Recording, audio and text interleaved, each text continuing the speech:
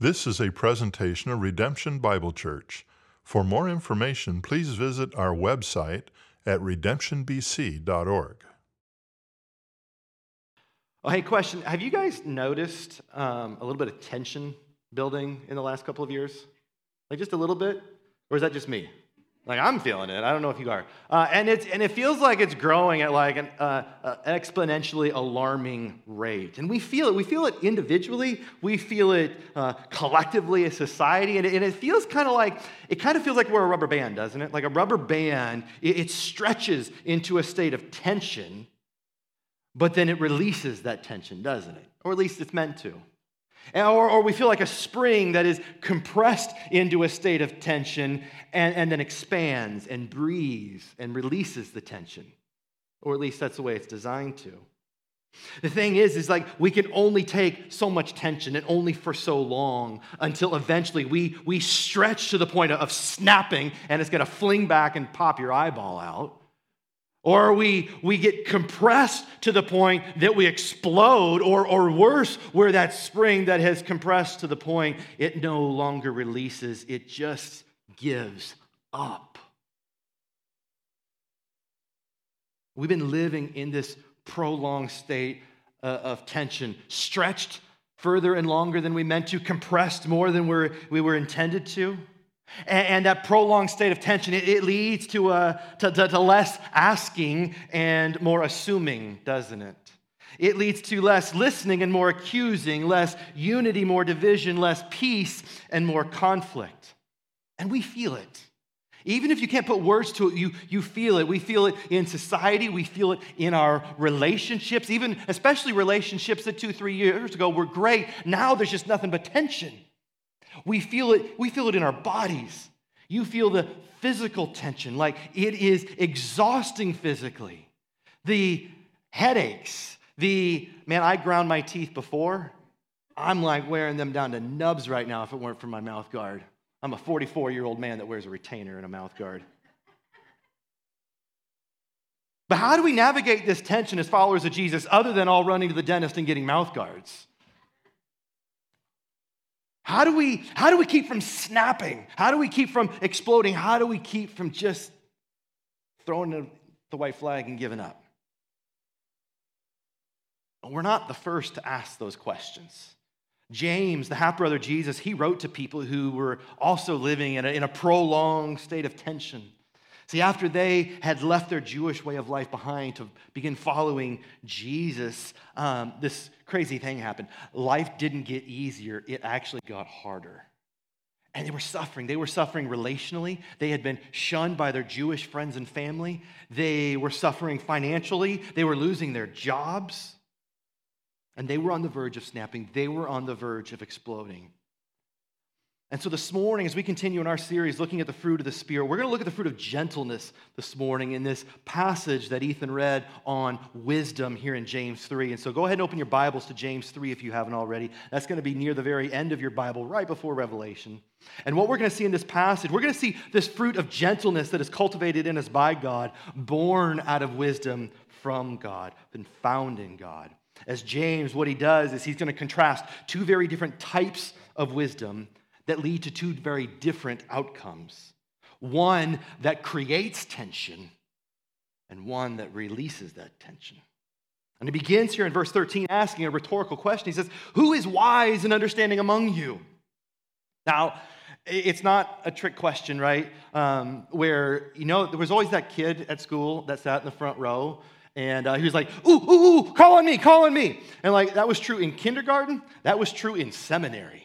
There's always that kid who wants to sit right in the front row. He'd be sitting right there in that chair and that chair. Not where Janice is sitting. That's too far over. Right here, raising her hand for every question.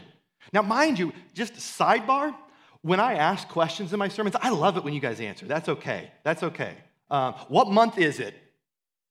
July. Why are we here? Who are we here to worship? That's really good. What question number in the catechism are we in this coming week? Real good. See, that's what we're doing. It's okay to ask questions. But you don't need to go, ooh, call on me, Pastor. Just answer the question. But that's not what he's doing here. No, Well, instead, he's not asking for a show of hands. He's not naming who's wise among them. No, he goes on to describe who's wise among them. And he goes on to say in verse 13, he says, by his good conduct, let him show his works in the meekness of wisdom, in the gentleness of wisdom. And he answers his own question here, doesn't he? Describing who is wise. And he describes them by saying that wisdom is two things. Wisdom is shown in your conduct, in what you do, and it is seen in your character, in how you do what you do. And so let's look at both of those, right? First, wisdom, it is shown in your conduct. It's displayed through your works, he said, through what you do. It is made visible. And that's because wisdom isn't something we claim, it's something we display, something we demonstrate. Wisdom, it's not simply acquiring knowledge, it is applying knowledge. And that means it's not intellectual or theological based on how much you know, but behavioral. Right? Based on what you do with what you know. Wisdom is lived out. Wisdom is displayed. It is revealed through what we say, through what we do. Because what we know to be true is that our behaviors reveal our beliefs, don't they? Our behaviors reveal our beliefs. Not simply our professed beliefs, not those things that we claim to believe, but those deeply held beliefs that form our inner being, that are part of who we are. Right? Wisdom is shown in our conduct. But also wisdom is seen in our character. It's seen in how we do what we do.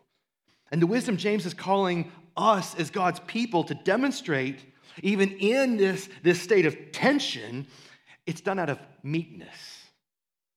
And meekness there in the Greek, it's the same word that Paul used in Galatians 5 for the fruit of the Spirit to describe the fruit of gentleness.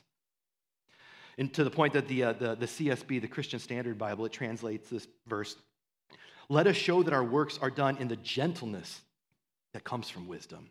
Or my favorite is Dr. Scott McKnight's translation. He says, with gentleness born out of wisdom. But much like our culture, meekness, if we rewind 2,000 years to the first century Greco-Roman culture, they viewed meekness as weakness. Right? They viewed gentleness as cowardice. Right? But not Jesus. Right? Jesus, remember, in the Beatitudes, he commended it. He blessed it. He said in Matthew 5, blessed are the meek, blessed are the gentle, for they shall inherit the earth. Not the strong, not the arrogant, not the proud, but the meek and the gentle. And this wisdom, it gives birth to gentleness, this visible fruit that the Spirit is forming within us.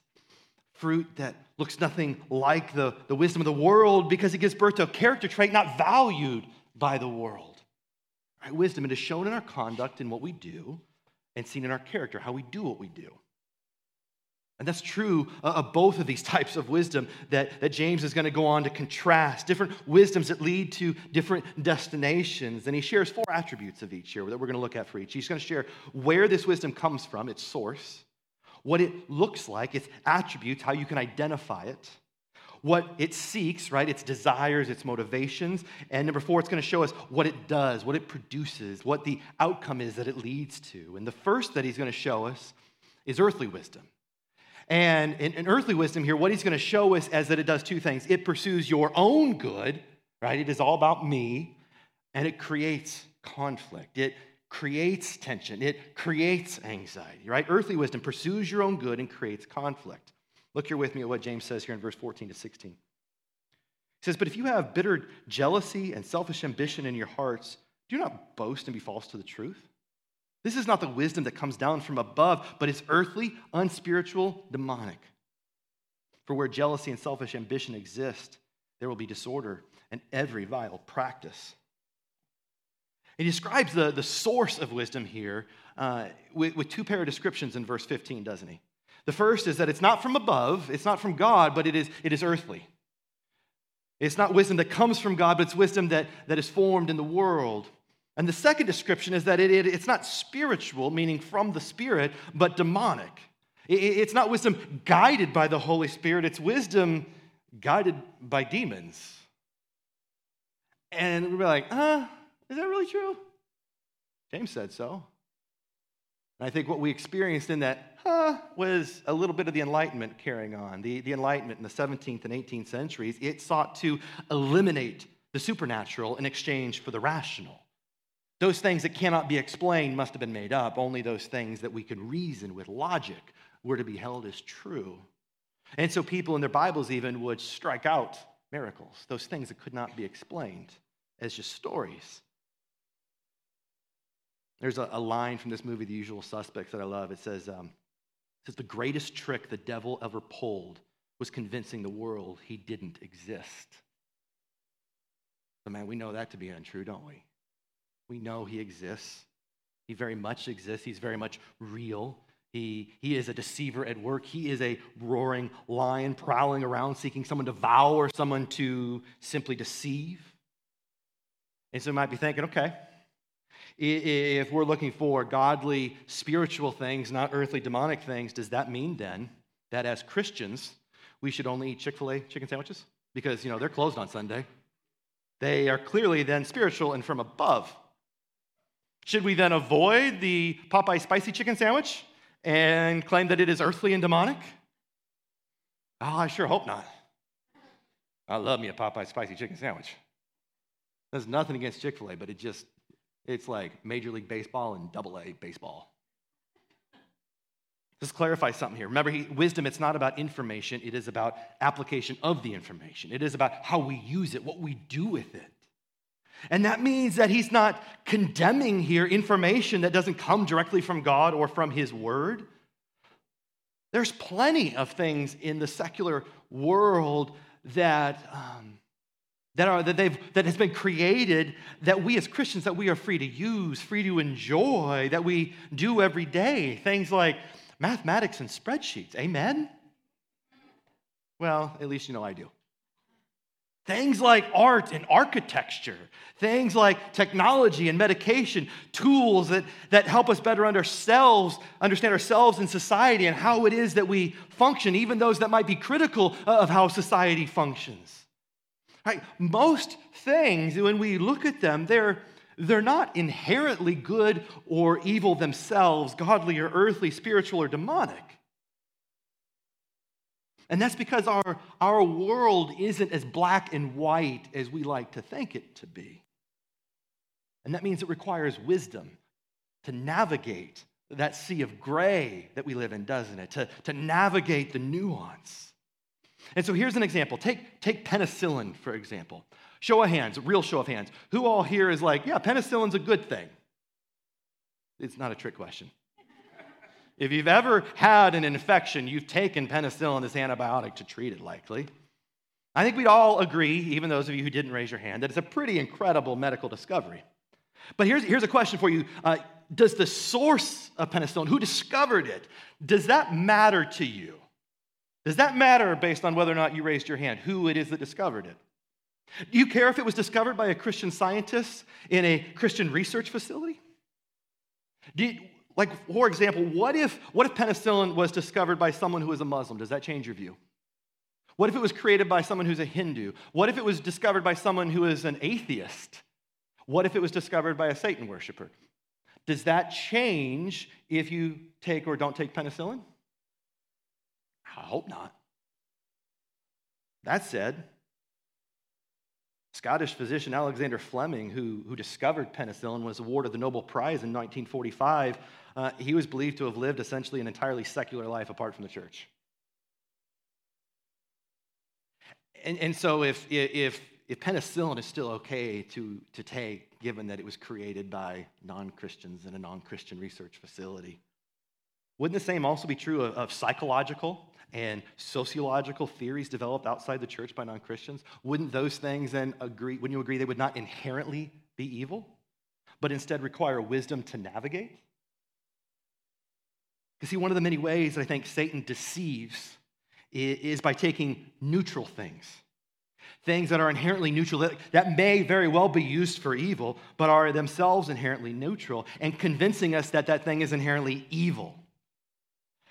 And rather than wisely contemplating their use individually and within society, banning their use entirely.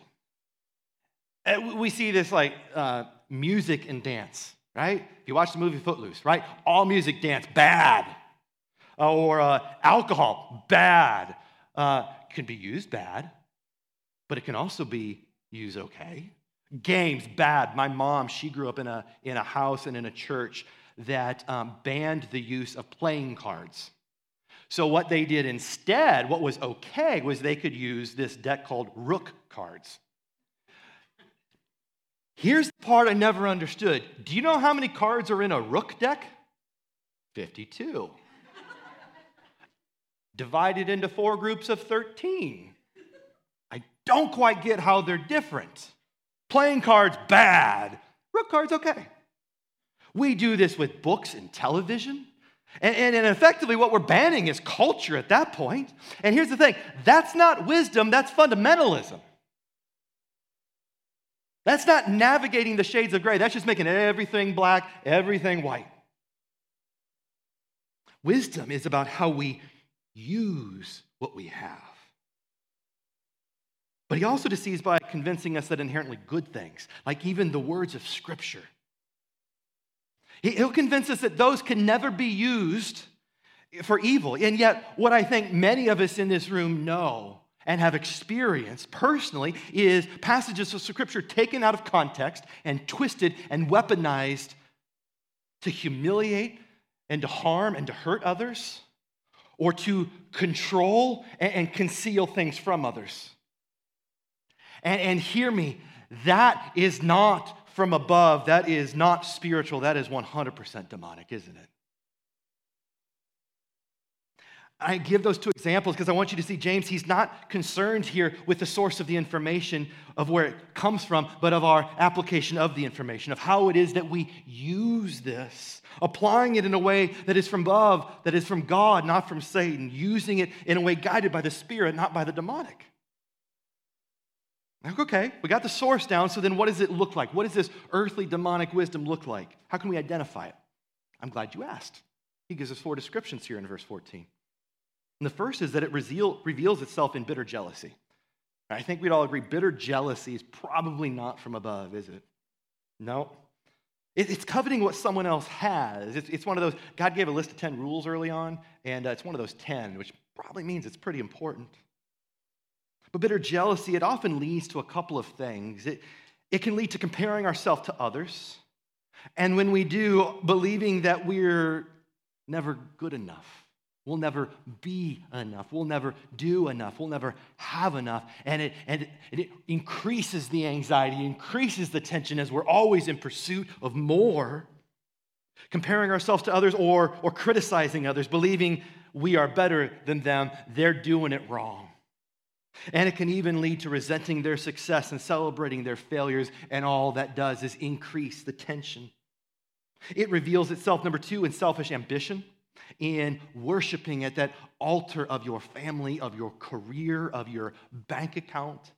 Whatever that thing is that you turn to and trust in the midst of the anxiety and the tension. Sacrificing whomever or whatever it takes to get more of that. Number 3, it reveals itself, he says here, in boasting. In not just in what you do, but ensuring everyone knows what you do. It's not enough to be successful, it's ensuring everyone else knows you're successful. And what James is going to go on to say in chapter 4 is that your boasting, it is done out of arrogance. And all such boasting, with no asterisk, no footnotes, is evil. It is not from above. And then number 4, it reveals itself in claiming false truths, in creating your own version of the truth, in calling good evil and evil good, in circulating conspiracy theories, instead of celebrating the truth as defined by God. As the psalmist says in Psalm 119, the sum of your word, the entirety of Scripture is truth. Not proof text and not taking a verse. I can do all things through Christ who strengthens me, including bench pressing 450 pounds. But the entirety of Scripture. Augustine, he writes, where I found truth, there found I my God, who is the truth itself. But earthly wisdom is revealed when we claim things that are contrary to God's word to be true. things contrary to the way God has called us to live, to be acceptable. And what that does is it leads to turning inward rather than outward and upward. Right? Seeking our own good and obtaining it by any means necessary, becoming more concerned with our rights than our righteousness. But what does Paul say in 1 Corinthians 8? He says that when exercising our rights, when that becomes a stumbling block for others, we're to lay down our rights for the good of others. We're to voluntarily lay down our rights for the good of others and remove that stumbling block for them out of love for them. But when we don't, what all of this earthly wisdom leads to, the resulting chaos and disorder he describes here that ensues from turning further inward, pursuing every vile, every sinful and selfish practice, and doing whatever it takes to get what you want, it only further divides and destroys, doesn't it? It divides churches and it destroys relationships. And I used to think, I love post-apocalyptic movies, and I don't know why. I love like Mad Max Beyond Thunderdome. I love all the Mad Maxes. That one, though, like had the worst rating, and I think it's still my favorite. Or The Road, if you want to go really dark, or Book of Eli. Like, I love them all, that whole subgenre of apocalyptic movies. And I used to think those movies, that's a bit of a stretch, isn't it? It's a bit of a stretch. Like, come on, there's no way humanity's going to devolve that far, that fast. I don't think that anymore after the last couple of years. I think that might be somewhat prophetic. Social media, for example, it's turned into an online gladiatorial arena where we are doing full-on combat with each other, right? It is the new Thunderdome. 2 men enter, 1 man leaves. And this selfish, vile behavior, like it couldn't be any further from the way of Jesus, the way that he's called us to live, a way Paul describes here in Philippians 2, where he says, do nothing from selfish ambition. Nothing. Again, no asterisk, no footnote. Do nothing from selfish ambition or conceit, but in humility count others more significant than yourselves. That is what it means to have the mind of Christ. That is what it means to faithfully follow the way of Jesus. That is what displaying the fruit of the Spirit, this fruit of gentleness formed by the Spirit, born out of wisdom, wisdom from above looks like. And that's what he goes on to show us in these last 2 verses, is what this godly wisdom from above looks like. And what we're going to see here is how different it looks from earthly wisdom, because godly wisdom, it pursues the good of others rather than our own good. And it produces peace rather than creating conflict. It seeks to release the tension, not prolong it. And so he says here in verse 17, he says, but the wisdom from above is first pure and then peaceable, gentle and open to reason, full of mercy and good fruits, impartial and sincere. Like this is what the wisdom from above that comes from God looks like, because he himself is the source of true wisdom.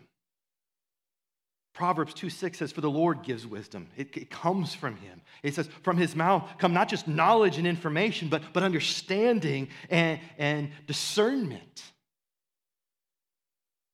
Our intuition, our senses, our emotions, they are constantly gathering data. And they make knee-jerk reactions to that data. But when we step back for a hot second and cool our jets for a bit, our intellect begins processing that data. And it does that with the indwelling of the Holy Spirit when we're using wisdom from above. Think of the Holy Spirit as like the CPU inside you. He's the processor. He's the intel. And because it comes from a very different source, it looks very different. It looks visibly different, bearing visible fruit of the Spirit. And he gives us 7 attributes here in verse 17. The first is that wisdom from above, it is pure. It's not tainted. It's not polluted. It's free of evil. It's free of division because of where it originates. Because it originates from God, the one who himself is holy and righteous, perfect and blameless. But number 2, it's peaceable, isn't it? It desires peace. It pursues peace. Jesus, he also said in the Beatitudes in Matthew 5, he said, blessed are the peacemakers, those who desire and pursue peace. But here's the thing, earthly wisdom versus godly wisdom. Earthly wisdom, it's going to define the presence of peace as the absence of conflict, isn't it? And that means it pursues peace very differently. It pursues it by pretending that conflict doesn't exist. Like, there's nothing to see here. This is not the conflict you're looking for. There's no Star Wars fans in the room today, at least not verbal ones. It pursues peace by pretending it doesn't exist. It pursues peace by preventing it from occurring, even threatening conflict to prevent conflict. And all that does is it prolongs the tension. It increases the level of anxiety, and it creates conflict and chaos. But godly wisdom, wisdom from above, it defines the presence of peace not by the absence of something, but by the presence of something, the presence of shalom, this sense of well-being, this sense of wholeness and completeness between individuals and within all of creation.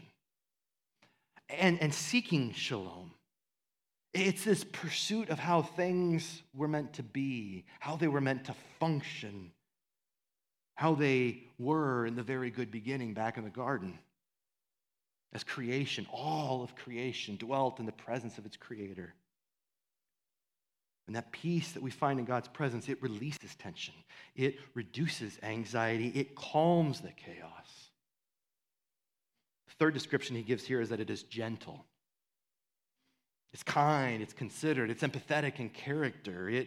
And it is revealed in how we do what we do. You do things gently. You don't do gentle, you do them gently.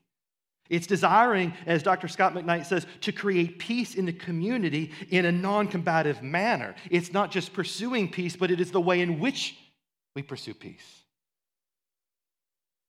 The fruit of the Spirit, it forms our posture and the way that we interact with others, toward others, all others. Paul, for example, he calls elders in 1 Timothy 3 to not be violent, but to be gentle with those entrusted to our care. He calls all followers in Titus 3 that we saw a couple weeks ago to avoid quarreling, but to be gentle, showing perfect courtesy to all people. And not just to those that we think deserving, but what he said in Galatians 6 was that we are to restore those who have fallen away and returned and repented, and to do that in a spirit of gentleness, not harshness.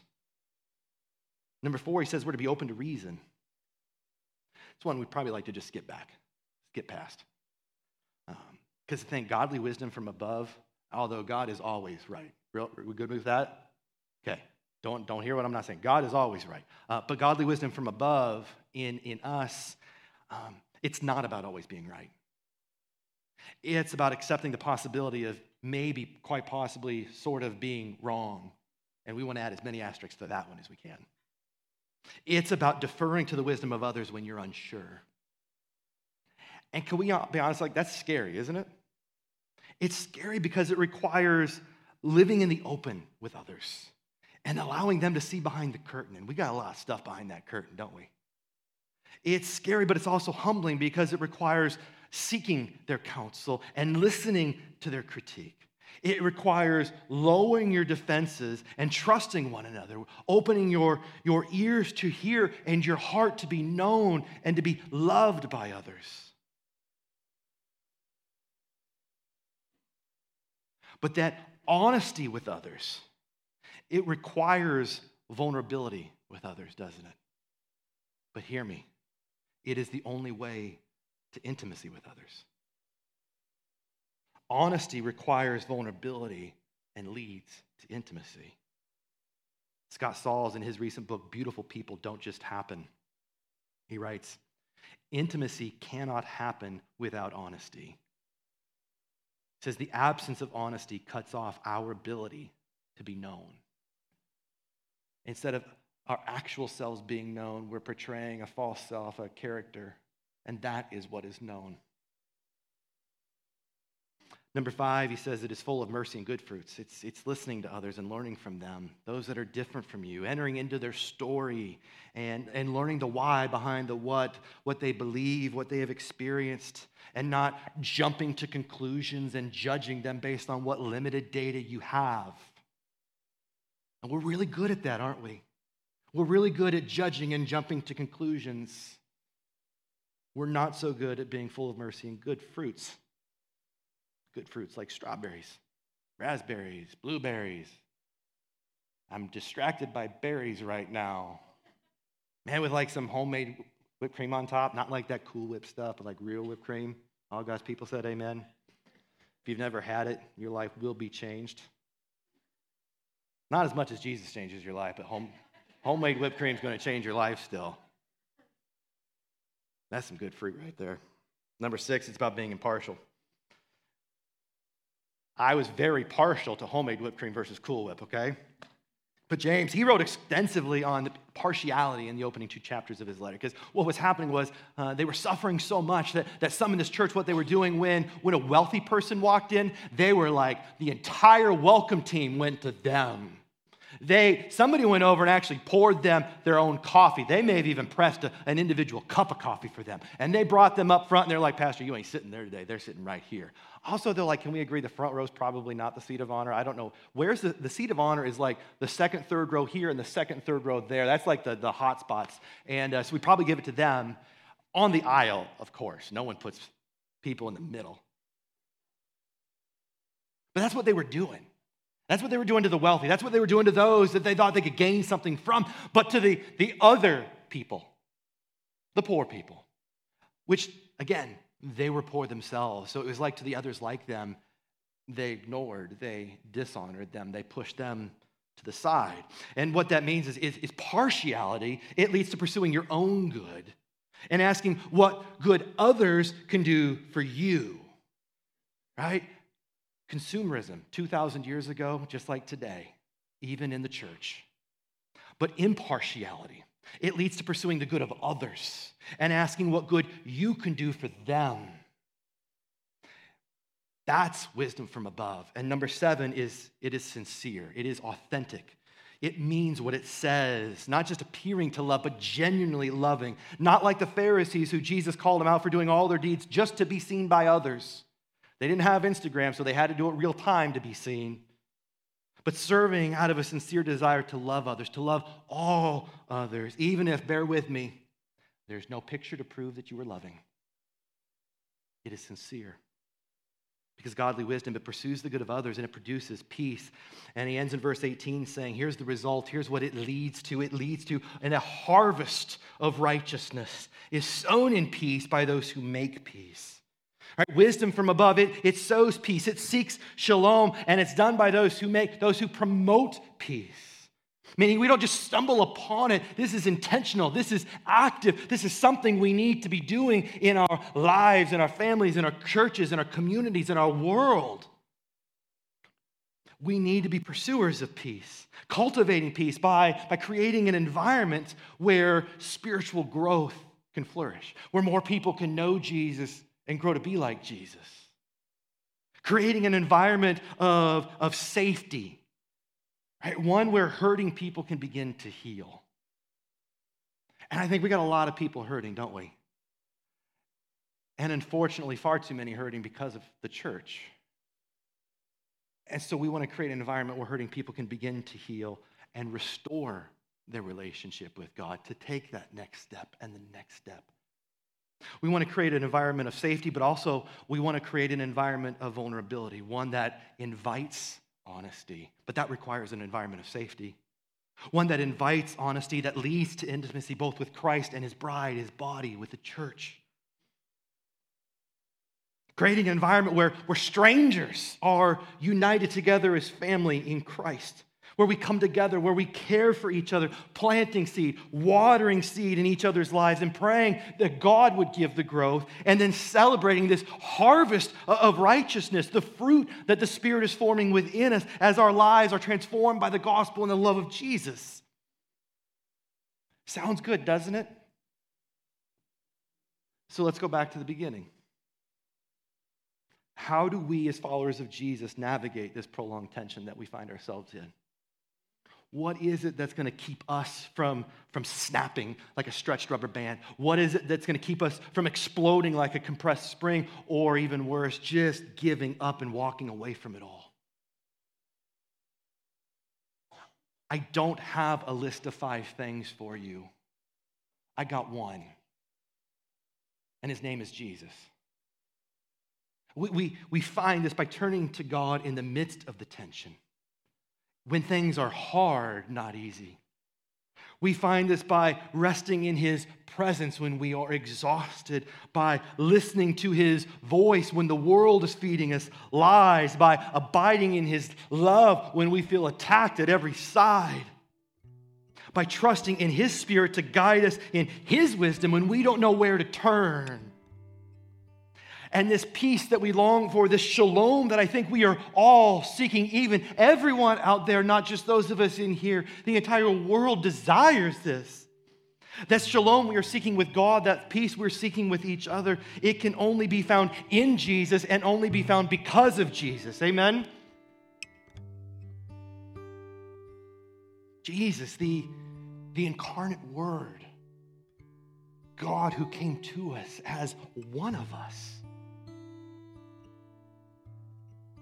This manifestation of wisdom from above, through whom Paul says in 1 Corinthians 1, God made foolish the wisdom of the world. It was God's wisdom from above revealed to the world. The one who is pure without sin, the one who lives in perfect peace with God the Father and God the Spirit, who is himself gentle and lowly in heart, who is full of mercy, overflowing with mercy towards us and grace for us, and who is impartial and sincere in his love for us, for everyone, for the world, love that was displayed on the cross, love that led him to die so that we might live in him and through him, with him and by him. And responding by sharing that love with the world. Love that is gentle. Gentle with others, with all others. A fruit born out of wisdom from above, formed by the Spirit within. Wisdom guided by the Spirit in pursuit of peace, seeking shalom. Peace that calms anxiety and releases tension. How do we navigate the tension? By continuing to turn to and trust in Jesus. Let's pray. Thanks for listening. For more audio content and information about redemption, please visit our website at redemptionbc.org.